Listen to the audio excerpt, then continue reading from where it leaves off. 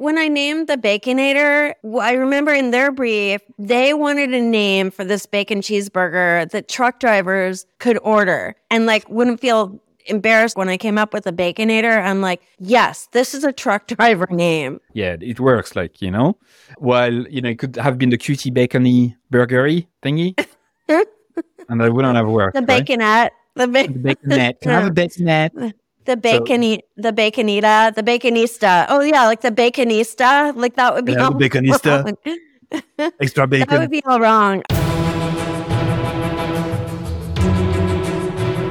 Bonjour and welcome to another episode of Everyone Hates Marketers.com, the no fluff, actionable marketing podcast for people sick of marketing bullshit. I'm your host, Louis Grenier. In today's episode, you'll learn how to come up with memorable brand names that stand the fuck out. My guest today is the chief executive boss lady of Eat My Words, the leading authority on brand names. She's the author of the Brand Name Bible. Hello, my name is Awesome, How to Create Brand Names That Stick. I've discovered this book actually 2 years ago at this stage, doing research for my own book and for my own methodology. I fucking loved it. It's so actionable, well written, funny. And I agree with pretty much everything that the author said, which is rare. I've analyzed and reanalyzed that book. I took thorough notes of it. So that's why I was telling my guests earlier that I wouldn't really need to prepare for this episode, even though I did. Anyway, her own name Hall of Fame includes Wendy's Baconator, the Smithton Ice Cream, the Church of Cupcakes, etc., etc. She's the OG. She's the GOAT, as they say in the US of A. Alexandra Watkins, welcome aboard. Thank you so much. That was a fun introduction. I genuinely, want to thank you for doing the work you do. It's really, really good. Like, your book is really good. I have so many notes around it and all of that. But anyway, let's go deep into the topic straight away, right? What do you think of my podcast name?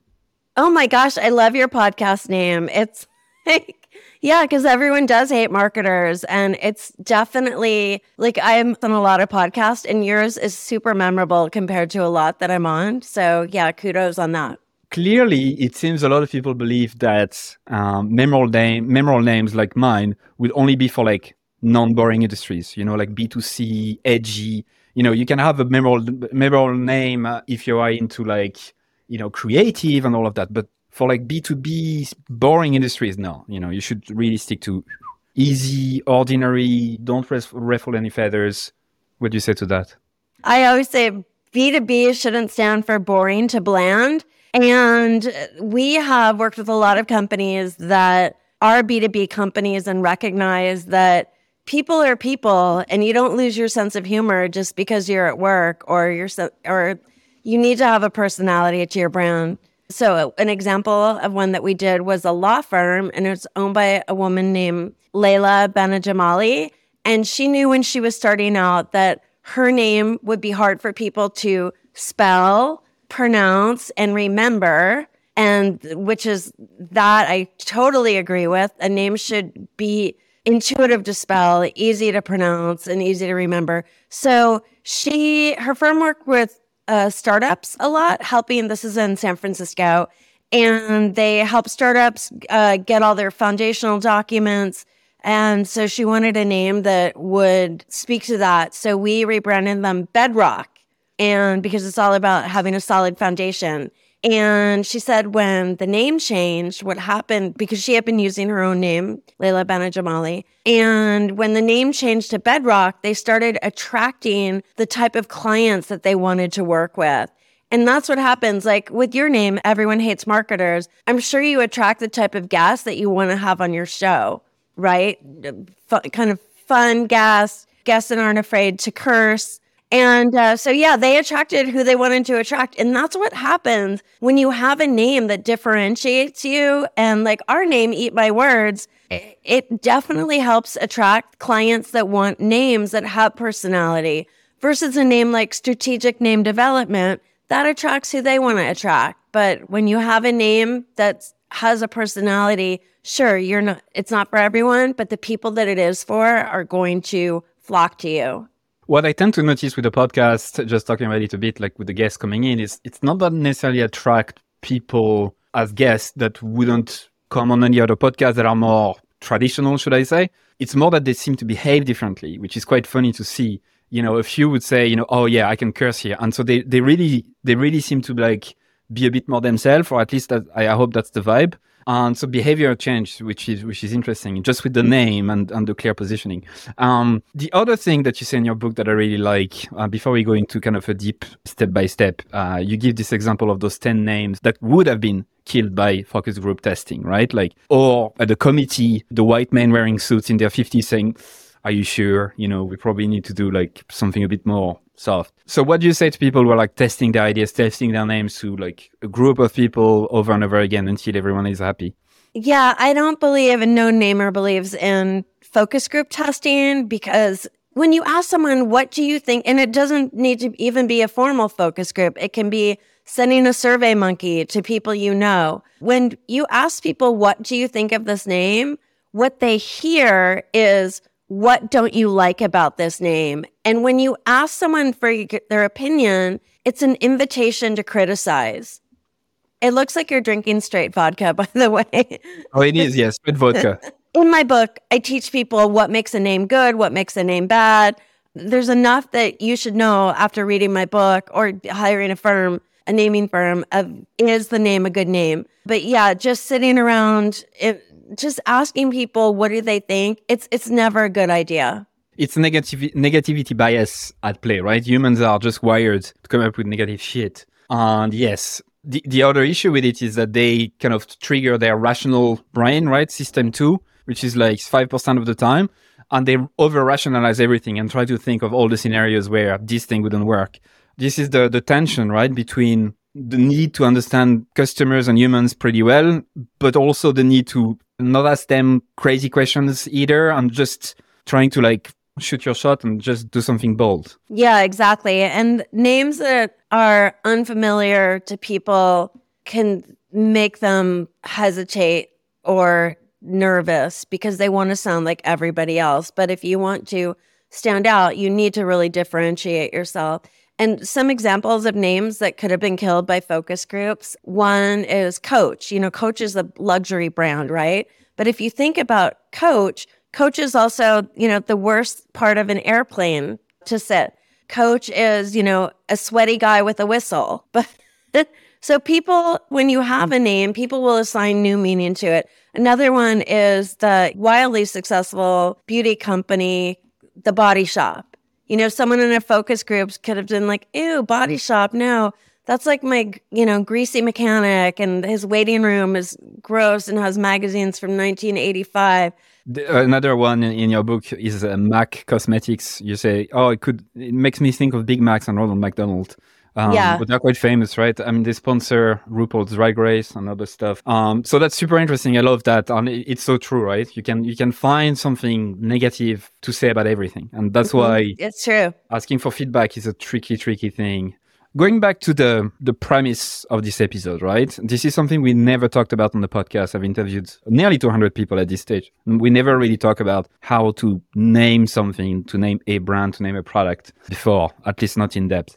Let's talk about the type of names that are shit, right? Let's talk about the things that you should never fucking do, naming-wise. I have an acronym, as you know. I have the task called the Smile and Scratch Test, and SMILE is an acronym for the 5 qualities that make a name great. And SCRATCH is an acronym for when to scratch it off your list because it makes people scratch their head. So in SCRATCH stands for spelling challenge. And if your name looks like a typo, scratch it off the list. And actually a study just came out in the Journal of Marketing showing that consumers don't like brand names that are misspelled. So for instance, Tumblr without an E, or, Flickr is missing a vowel here or there. Tackle, Takkle. People don't like that. Just spell it the correct way. And I know people are desperate to get an available domain name, but you can always add a modifier word if you can't get the exact name that you want. And then the C for C in Scratch stands for copycat. And we've all seen copycat names. And what's the first reaction? When we see a name that's a copycat, we kind of roll our eyes and like, oh, they copied Twitter or they copied Spotify. Why be somebody else when you can be yourself? We all hate that, the copycats. Pinkberry frozen yogurt has been copied more than any other brand I've ever seen. Blissberry, YoBerry, Yumberry, Coolberry. There's so many of them. And people roll their eyes like, oh, they're cut. Like, you don't want that to be people's reaction to your brand name. So don't be a copycat. And copycat also opens you up to trademark infringement. And you want to make sure that you do your trademark research on your name before you start using it. So then you have the restrictive names. And that's pretty clever as well. That's not something I ever thought about. So like diapers.com, they don't sell diapers anymore. Yeah, right? did I say, diapers sells way more than diapers. They sell like all kinds of baby stuff. 1-800-Flowers sells more than flowers. The 99-cent store, 99 cent only here in the States. There's things for, $1.99, $2.99, $3.99. Dollar Tree is now $1.25. 24-hour fitness is not open 24 hours in every location now. So yeah, you got to be really careful. Hotel Tonight used to be for booking a hotel that night. Now you can book a hotel up to 365 days in advance. Think about what your company could be like in the future and don't lock yourself in.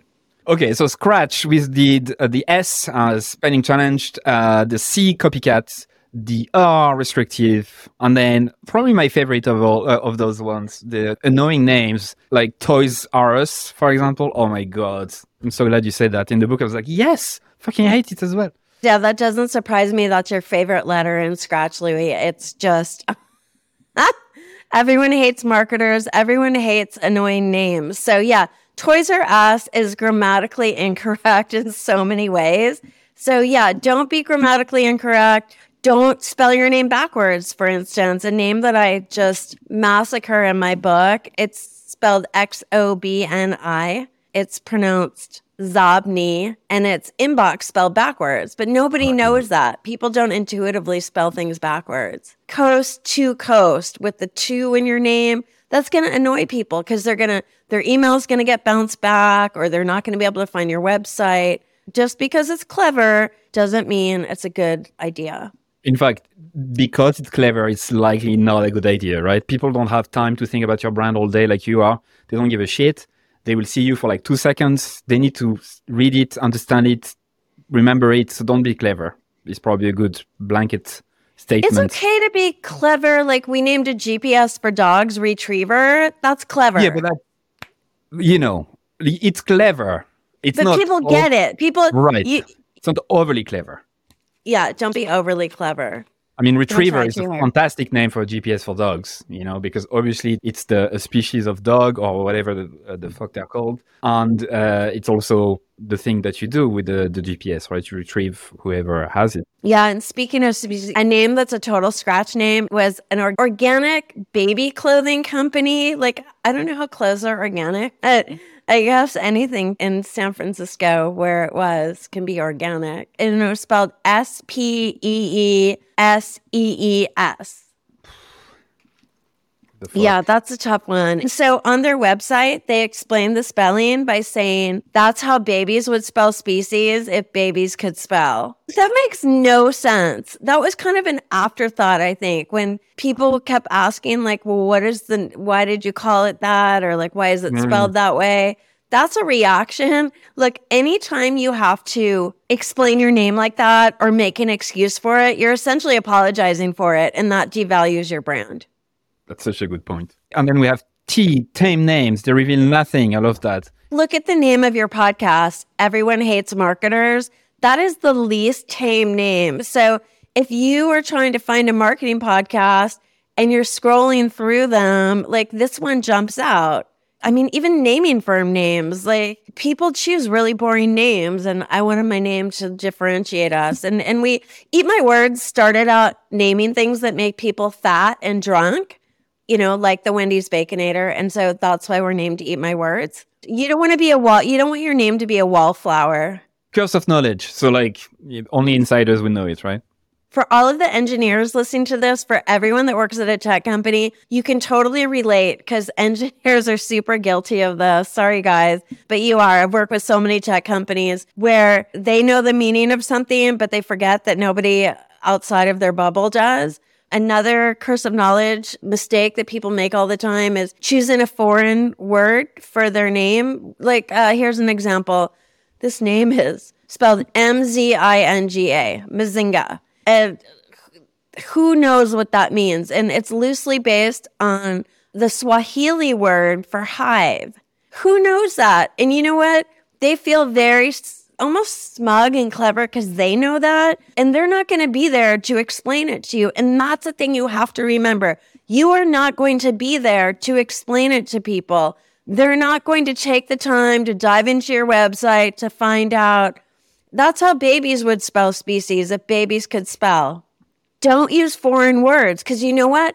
They're foreign.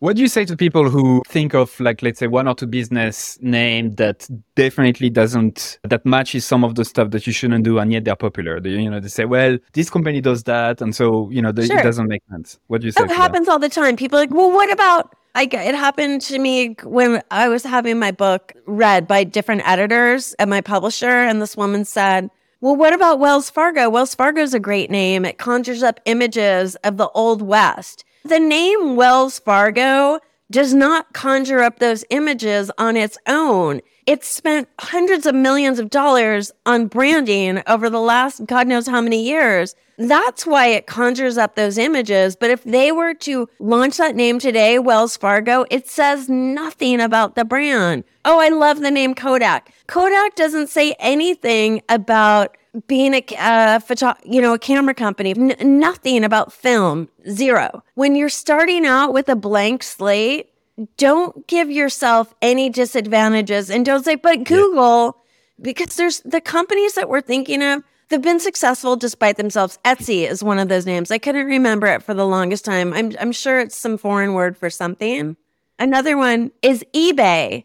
eBay would have been successful no matter what it was named because it was such a breakout company, right? And concept. We're working with a company right now. It's an AI company and has something to do with photography.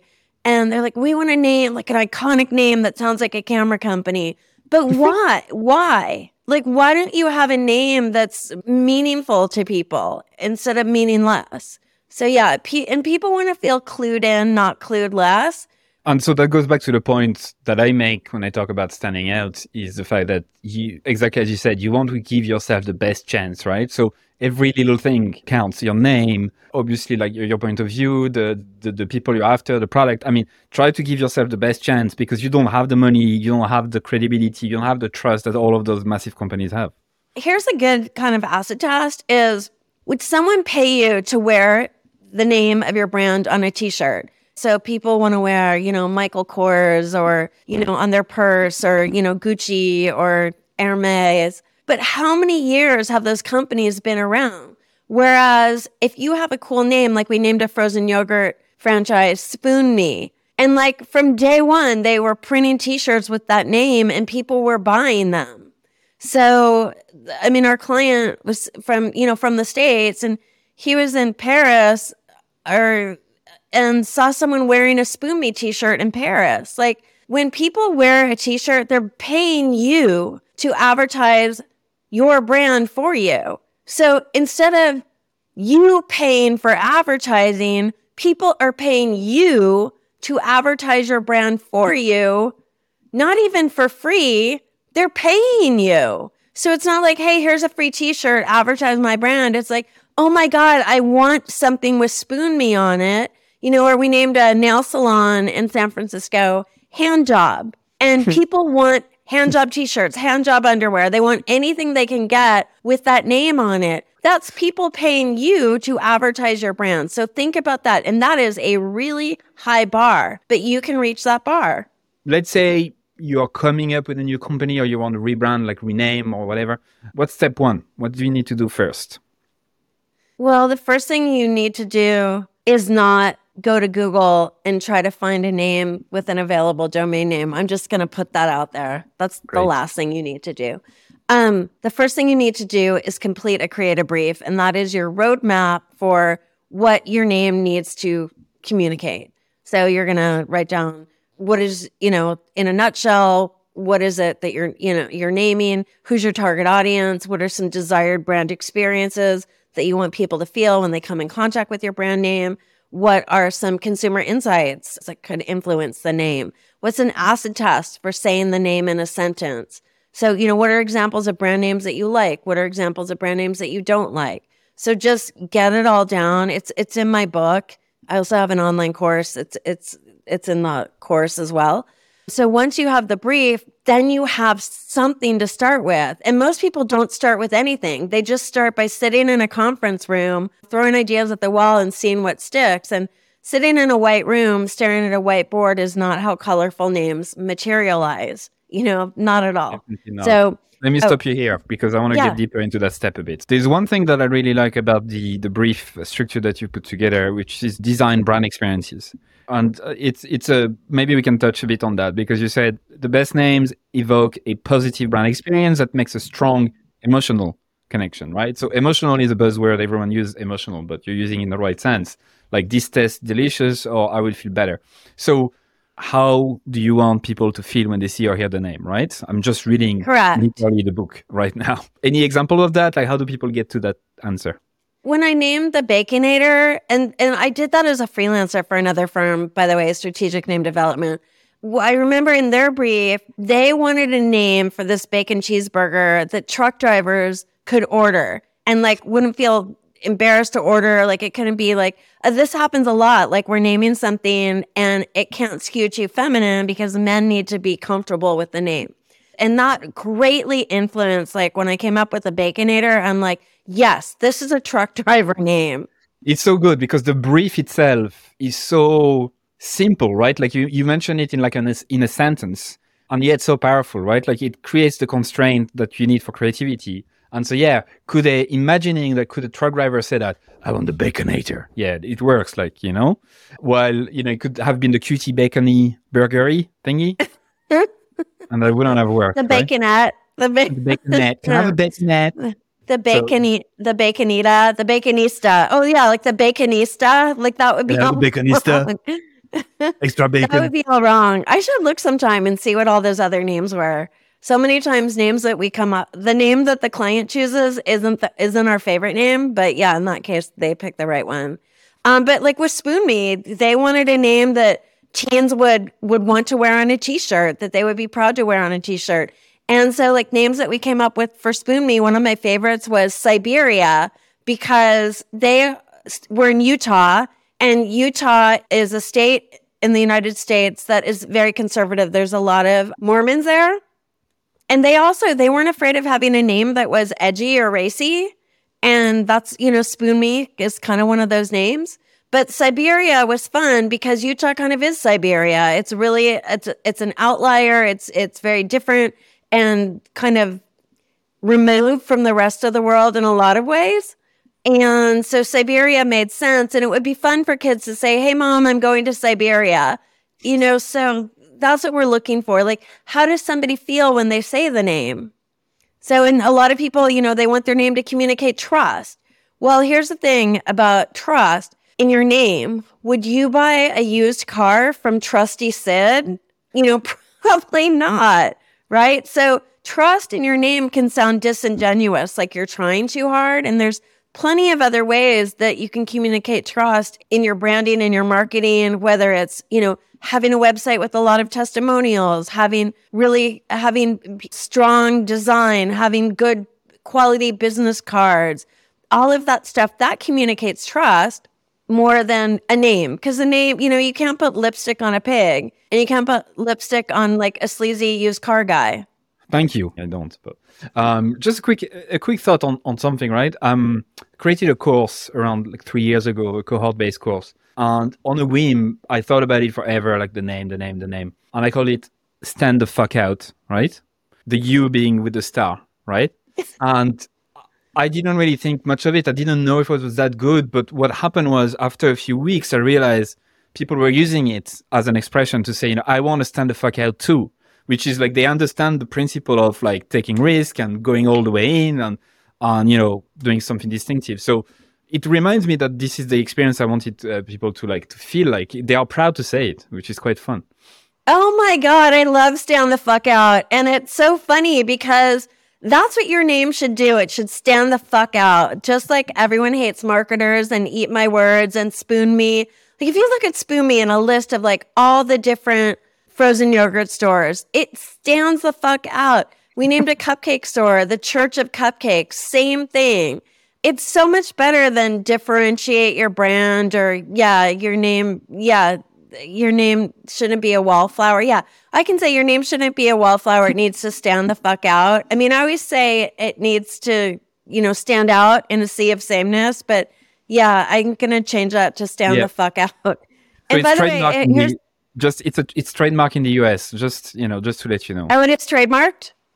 Yeah, no, it's not trademarked. You can't get a trademark with anything with fuck in it. Like, good luck with that. I promise you, the fuck without the U instead, the star symbol instead of the U. I promise you, it's trademarked. Oh, this is a thing. Oh, okay, okay. Yeah. Oh, you did trademark it. Okay. By the way, I know a great trademark attorney, Joey Vitale. He's like the Eat My Words of trademark attorneys. If anyone needs a recommendation, I'd be happy to introduce you.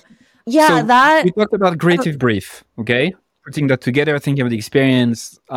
Again, like folks can, read the book for more details about this, or like how to put together a creative brief and whatnot. Let's say we have that. What do we do next? What's step 2? Go through your creative brief and pull out words, not words that would be good names, just words that could help you with Spoon Me. I pulled out the word cold because it's a cold, refreshing treat, frozen yogurt is. And then I just started playing with the word cold. So I went to a thesaurus and I looked, and people are like, why would you go to a thesaurus? Like everyone knows what, we all know things that are cold, but we don't know as many as a thesaurus. And like the internet is your friend. So, that's where I got the name Frigid. And Siberia came from a thesaurus as well. I went to a photo database, right? So a stock photo library, Google Images. I start typing in cold. I type in cold. I get people blowing their nose, like Kleenex. I'm like, okay, wrong one. So I try cold weather, and I see all kinds of things, and I see all these pictures of thermometers with the temperature below 0, right, or low temperature. And I'm like, what I do is I say it out loud what I'm looking at. Because just looking, I need to hear it. So I'm like, okay, below 0, below. And it reminded me that when the client briefed us, and what I knew is that frozen yogurt, in the brief, they talked about it being a skinny treat. And that each serving was, every ounce was like below 30 calories. So 30 below became one of the names that I came up with because it was just like an interesting, unusual name. Then I see some people snowboarding, and their flagship location was in Salt Lake City, which is near all of these big ski resorts. So I see this guy snowboarding, and I'm like, oh, cool. And like I said it out loud, and I'm like, oh, so cool. That could be like, but then I'm like, well, it's kind of cheesy on a t-shirt. So cool, right? But I still wrote it down. And then, then I played around with the word cool. Just start with words in your brief and start looking up things online. Just, I looked up coldest places on Earth. I looked up names of ski runs. Maybe there could be something there. One time I was naming a men's clothing brand, and my client was really into MMA fighting, and I didn't know anything about it. So I'm like, all right, this guy is like masculine dude. So I Googled movie fight scenes, like top 50 movie fight scenes, top 50 movie chase scenes. And I just started looking. What I do is I don't read, I skim, right? So I'm looking for interesting things to pop out at me. And I'm skimming and I see stunt double. And I'm like, oh, that's the perfect name. Because here's a guy on his sofa, eating flaming Cheetos, and he's watching, sports. But he's watching some, Fast and Furious movie, and he's imagining himself as this dude, stunt double. Like, this is what the guy wants to be. So that became the name. Just look in unusual places, but try to make connections of metaphors. So if you were naming something that's fast, let's say you're in a tech company, you're naming a new microprocessor and it's extremely fast. So then I would go to Google Images or a stock photo library and type in fast. And because photos are tagged with concepts, right? then I'm going to see, I'll see a puma. And I'm sure puma got their name. It's a metaphor for a fast animal, the running shoes. So that's what you want to do, or find words. Rhyming dictionaries are great. If you think of names like GoPro is a rhyme. Yummy Tummy is a name that I love for like a Spanx kind of brand. Synonyms, dictionaries, you're going to get ideas. Great. So thank you. That's so much detail. Super interesting. And so to summarize it, so the first thing is you do this creative brief, and that puts things into a box, right? Like it creates the constraint that you need. And then you say, write words related to your brand, open dictionary, like look for synonyms, associated words, go to images, like basically feed your brain, right? Like at this stage, it's not about picking a name, as you said. At this stage, it's open your mind, just feed it anything, right? Please correct me if I'm wrong, but you probably will not find a name like that straight away. You probably need to feed your brain, stop thinking about it for a few days, maybe come back to it. And what I found interesting for naming and other stuff related to creativity is when you let your brain, function in the background for a bit, sometimes the answer comes after a few days or sometimes a few hours. I don't know how the process is for you. Yeah, I'll go for a couple hours and then take a break.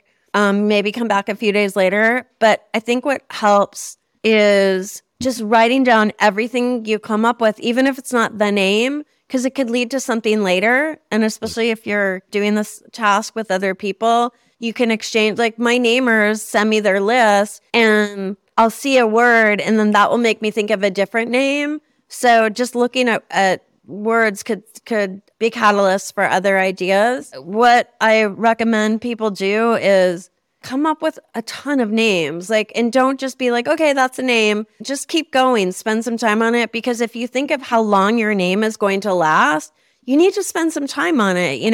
A name is the longest lasting investment you'll ever make in your company is your name, because it's going to outlast every piece of office equipment you have, your most loyal employee, whatever you have, your name is still going to be there.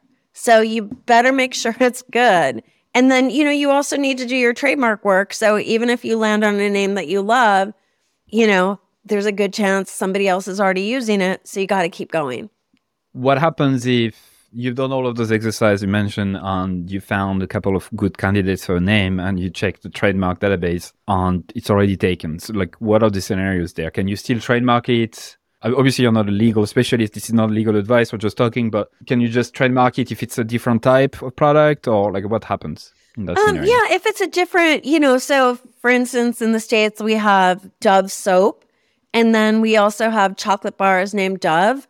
We are chocolate ice cream bars dipped in chocolate. No one mistakes the bar of soap for an ice cream bar. We have Ace Hardware, Ace Bandages. Magnum is an ice cream. It's also condoms.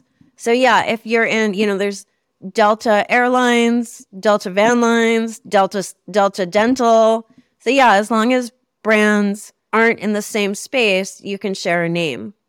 And to close the loop about Spoon Me, because you mentioned that example throughout, which I think is fantastic.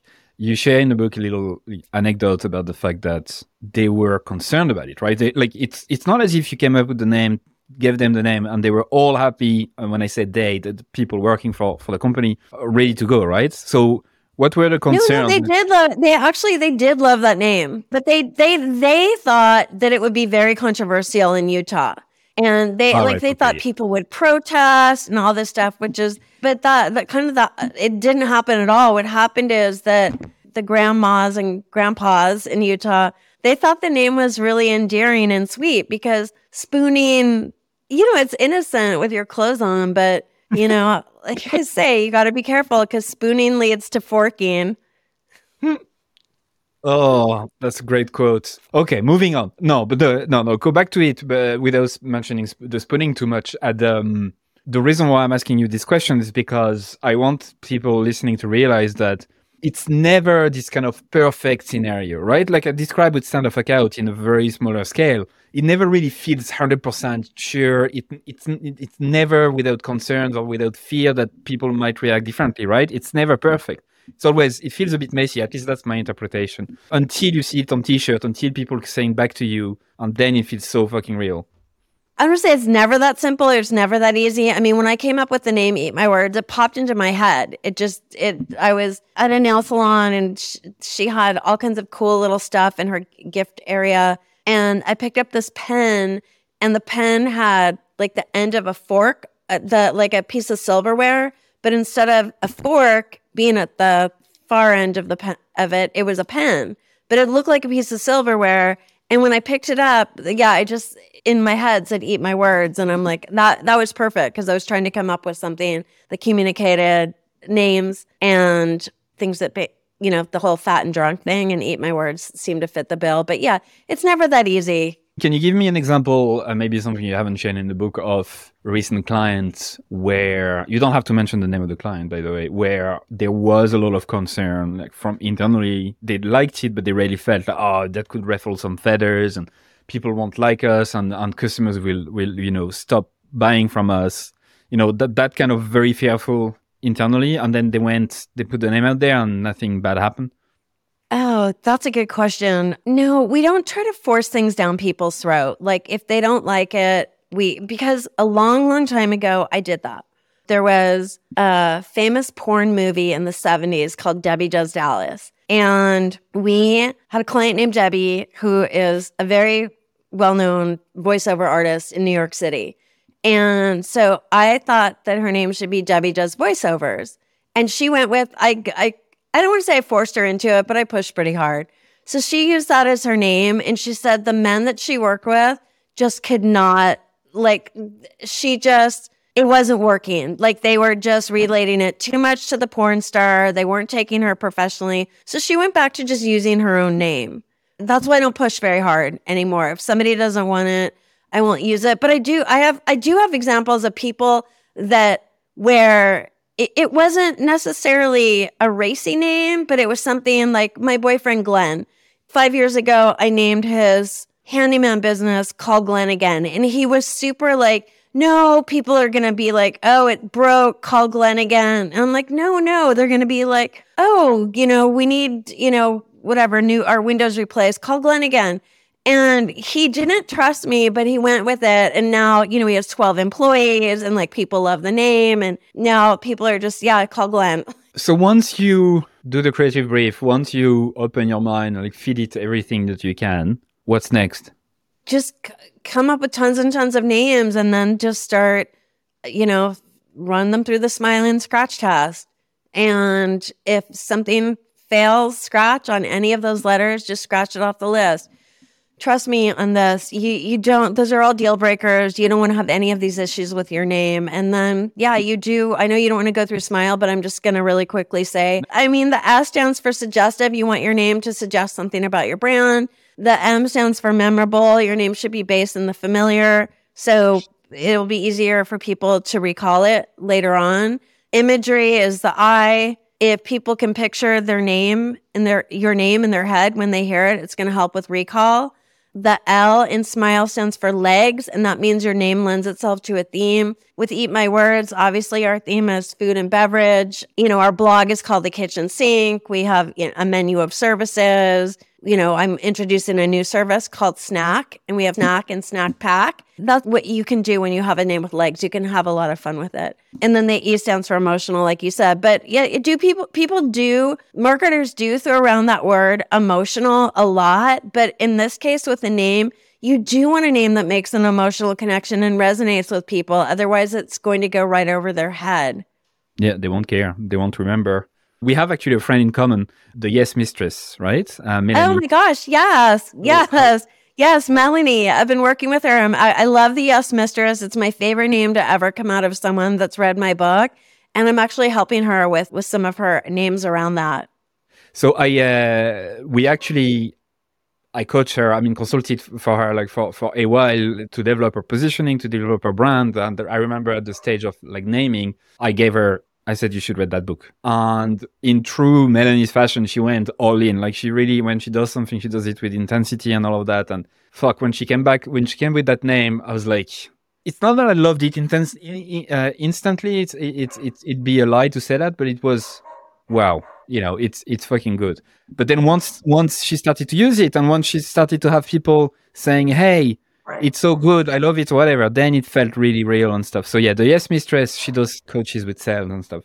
So yeah, I think it's a great example of someone on their own following the structure and willing to really go deep, where she associates the world of the dominatrix with the world of the sales. And yeah, it was spot on. And she's very happy with it because clearly it's making a difference, right? And so originally, I think the name she wanted was salesforcoaches.com or something like that. So yeah, no, Yes Mistress is so good, and I'm working on her, working with her on sales right now, and it's such a good name for a coach. I have a couple coaches right now, and like you need to obey your coach, so that's why I love her name. Any other names that maybe you didn't mention in the book or in this episode so far that you absolutely fucking love, beside mine, obviously? No, I have to say the names that I love because they're worth mentioning. Because not everyone's going to read the book. One of my favorite names ever is, I think this is my favorite name ever. It's a bike pump, an air pump, and it's named Joe Blow. Like that just makes me smile, you know. And that's what I mean by an emotional connection. If you can make someone smile, you're golden. Yeah, that's what I just did when you shared it. So it's that's kind of what you want, right? Great stuff. Okay, well. Alexandra, thank you so much for going through all of this with me. I just have a couple of questions that I ask all my guests before I let you go. What do you think marketers and folks doing marketing should learn today that will help them in the next 10, 20, 50 years? I think you should I think everyone needs to learn how to use ChatGPT to their advantage. Look, can ChatGPT come up with names? Yes. Are they good? Not so much, but can I use it to help fuel my brainstorming? Absolutely. I can. And you know, any namer that's, oh no, you can't. Yeah, you can. I asked it to come up with 50 creative names for a dog wash. And it actually did come up with some good names, but you know, it's never going to replace a human. And I don't think ChatGPT could come up with a name like Spoon Me or Retriever or even Eat My Words. So it's not clever yet. So I'd say learn how to use it and don't be afraid of it. It is the future, and the future is here. Everything we're naming these days has something to do with AI. Yeah. So yeah, that would be my advice. AI is not a trend, right? AI is here to stay. AI is a revolution of today. And if you give it a good brief, right, it really gives you good shit, you know, and you can really like challenge him or her or them, whatever you want to call that thing. And it's really, really good. It's getting really, really good. So yeah, absolutely. I wanted to say it actually when you mentioned the brainstorming stuff, but I didn't, but yeah, AI stuff are here to stay and so helpful for this kind of stuff. What are the top 3 resources you recommend listeners today?